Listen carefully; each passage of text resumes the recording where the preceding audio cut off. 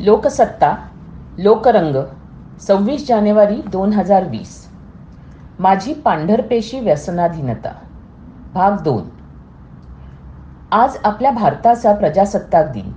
Happy Republic day. 70 वर्ष झाली आपल्याला प्रजासत्ताक बनवून. 73 वर्षांपूर्वी स्वातंत्र्य संग्रामातील असंख्य छोट्या मोठ्या वीर आणि वीरांगनांनी प्राणाची बाजी लावून आपल्या भारताला स्वतंत्र केलं. त्यानंतर 3.5 वर्षात हा स्वतंत्र झालेला देश कसा चालवायचा, स्वातंत्र्यासोबत आलेली मोठी जबाबदारी कशी पेलायची, ह्यासाठी डॉक्टर बाबासाहेब आंबेडकरांच्या अधिपत्याखाली असलेल्या कमिटीने भारतीय राज्यघटना संविधान म्हणजेच कॉन्स्टिट्यूशन ऑफ इंडिया जन्माला घातली आणि त्या बरहुकूम आपला स्वतंत्र देश कारभार करू लागला. आपल्या घरासारखंच आहे हे, नाही का? आपण एक घर घेतो, आपापल्या परीने त्याची सजावट करतो. घरातल्या माणसांनी साधारणपणे कसं वागायचं ह्याचे अलिखित नियम सर्वांना समजावून सांगतो आणि आपली घरं त्या बरहुकूम चालत राहतात. देश, राज्य, समाज, कुटुंब अशाच लिखित अलिखित घटनेवर मार्गक्रमणा करीत असतात. अर्थात ह्या सगळ्या गोष्टी ज्यापासून बनतात ती व्यक्ती म्हणजे आपल्या भारतातल्या 125 कोटी भारतीयांपैकी एक असलेली मी स्वतः माझं संविधान बनवलंय का? जगन्नियंत्याने मला या सुंदर जगात आपल्या स्वतंत्र भारतात जन्माला घातलं. त्याच्याच कृपेने आजपर्यंत मी जिवंत आहे. चालू फिरू शकते, विचार करू शकते, बोलू शकते, ऐकू शकते, बघू शकते. म्हणजेच उपरवालेने उसका काम बराबर किया है. मी मात्र ह्या मिळालेल्या आयुष्याचं काय करते? माझं आयुष्य चालविण्यासाठी मी भारतीय राज्यघटनेशी निगडीत माझी स्वतःची वैयक्तिक घटना बनवली आहे का? ठेविले अनंती तैसेची राहावे किंवा असेल माझा हरित देईल खाटल्यावरी करीत आयुष्य जगते, की मिळालेल्या आयुष्याला सुविचारांच्या, सुसंस्कारांच्या, सुनियोजनाच्या साच्यात घालून माझं स्वतःचं आयुष्य आनंदी बनवते, समाधानी बनवते? हा प्रश्न जेव्हा स्वतःला विचारला तेव्हा माझ्या असं लक्षात आलं की लोकार्थाने आपण एक यशस्वी आनंदी आयुष्य जगत असलो तरी आपल्यात कितीतरी गोष्टी अशा आहेत ज्या बदलण्याची नितांत गरज आहे. आपण स्वतःशी तर खोटं बोलू शकत नाही. त्यामुळे माझ्यात असलेल्या चांगल्या गोष्टींपेक्षा अजून सुधारायला पाहिजेत अशा गोष्टींची यादी जास्त मोठी झाली. मागच्या आठवड्यात मला लागलेल्या मोबाईल नामक यंत्राच्या व्यसनाने माझी आणि कुटुंबाची होणारी होरपळ मी लिहिली होती.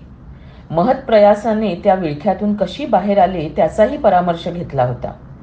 हेतू एवढाच की आपल्या नकळत हे एक छोटंसं यंत्र आपल्यावर कब्जा करतं आणि त्याचा दारू ड्रग्सपेक्षाही भयंकर असा अंमल आपल्यावर चढतो आणि एखाद्या नशेबाजप्रमाणे स्थळ काळाचं भान राहत नाही अशी माझ्यासारखी कुणाची अवस्था झाली असेल तर वेळीच सावध होऊया, त्यातून मुक्त होऊया.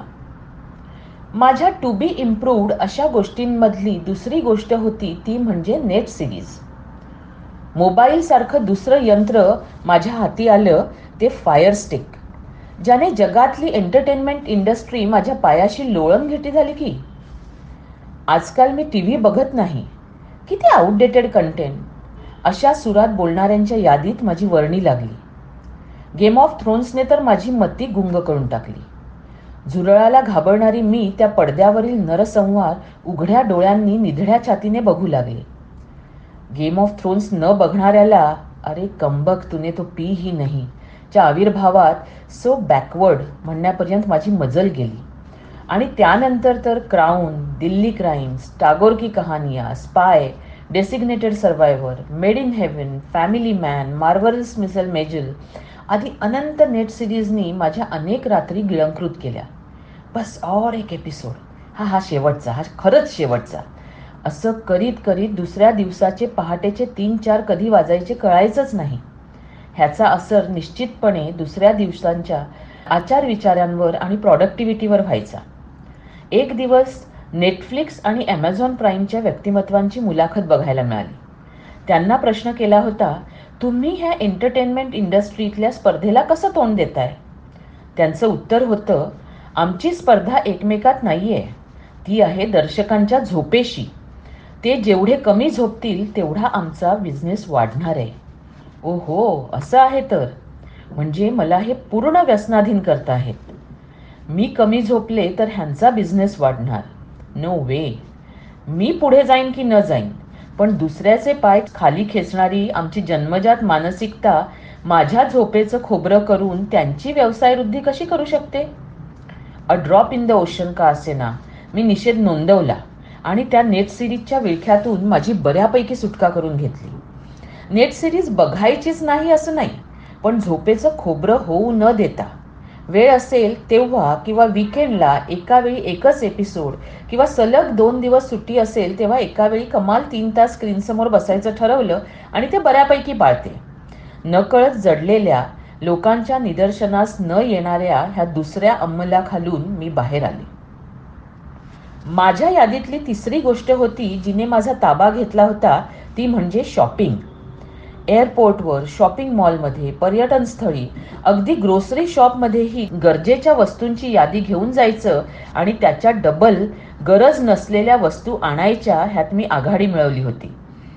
फ्रीजमध्ये वस्तूंची, कपाटात कपड्यांची प्रचंड गर्दी व्हायला लागली.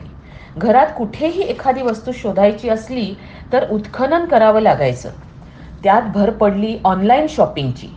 नवी क्रेज.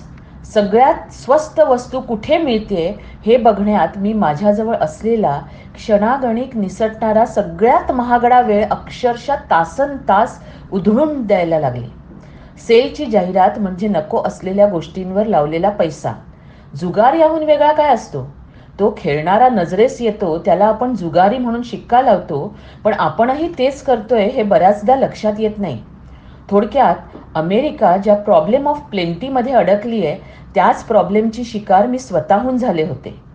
सुधीरने ह्याविषयी मला समजावण्याचा प्रयत्न केला, पण मिस्टरांचं ऐकतं कोण?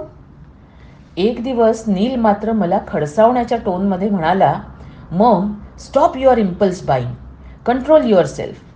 दुकानात असलेली प्रत्येक गोष्ट घ्यायलाच पाहिजे असं नाही. आमचे दुसरे चिरंजीव, जो माझ्या मते बॉर्न मिनिमलिस्ट आहे, त्याच्या गरजाच एकदम कमी. त्याने माझ्या तोंडावर नाही पण सुनीलाकडे तक्रार केली की why she brings so many things at home, is it needed? एकंदरीत माझ्या शॉपिंगवर आमच्या घरातला जनक्षोभ उसळायला सुरुवात झाली होती. सासूबाईही नॅचरली त्यांच्या बाजूने. त्यामुळे 4 विरुद्ध 1 ही लढाई जिंकणं थोडं अवघड होतं. मलाही हळूहळू थोडी जाणीव व्हायला लागली होती की आणखी हवंचा हा हव्यास माझी कौटुंबिक, आर्थिक आणि पर्यायाने मानसिक घडी विस्कटवतो. I have to control myself. पण हे वेड तसं जाणारं नव्हतं. त्याला जालिम उपायच हवा होता आणि मी तो केला. गेल्या वर्षी 15 ऑगस्टला आपल्या स्वातंत्र्यदिनी मी ठरवलं की आता 1 वर्ष मी कपड्यांचं शॉपिंग करणार नाही. 6 महिने झाले या गोष्टीला आणि मी त्यात पूर्ण यशस्वी झाले. पहिल्यांदा मी ऑनलाईन साईट्स बंद केल्या.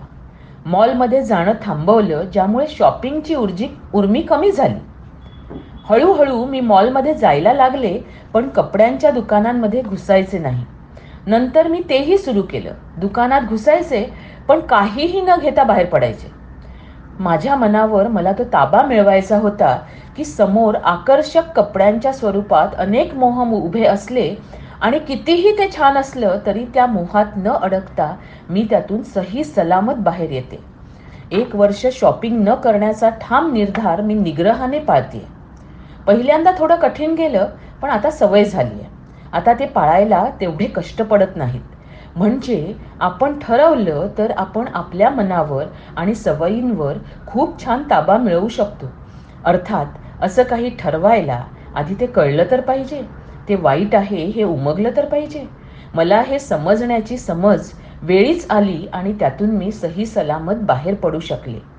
ते घडण्यात महत्त्वाची भूमिका बजावणाऱ्या सर्वांचे आभार.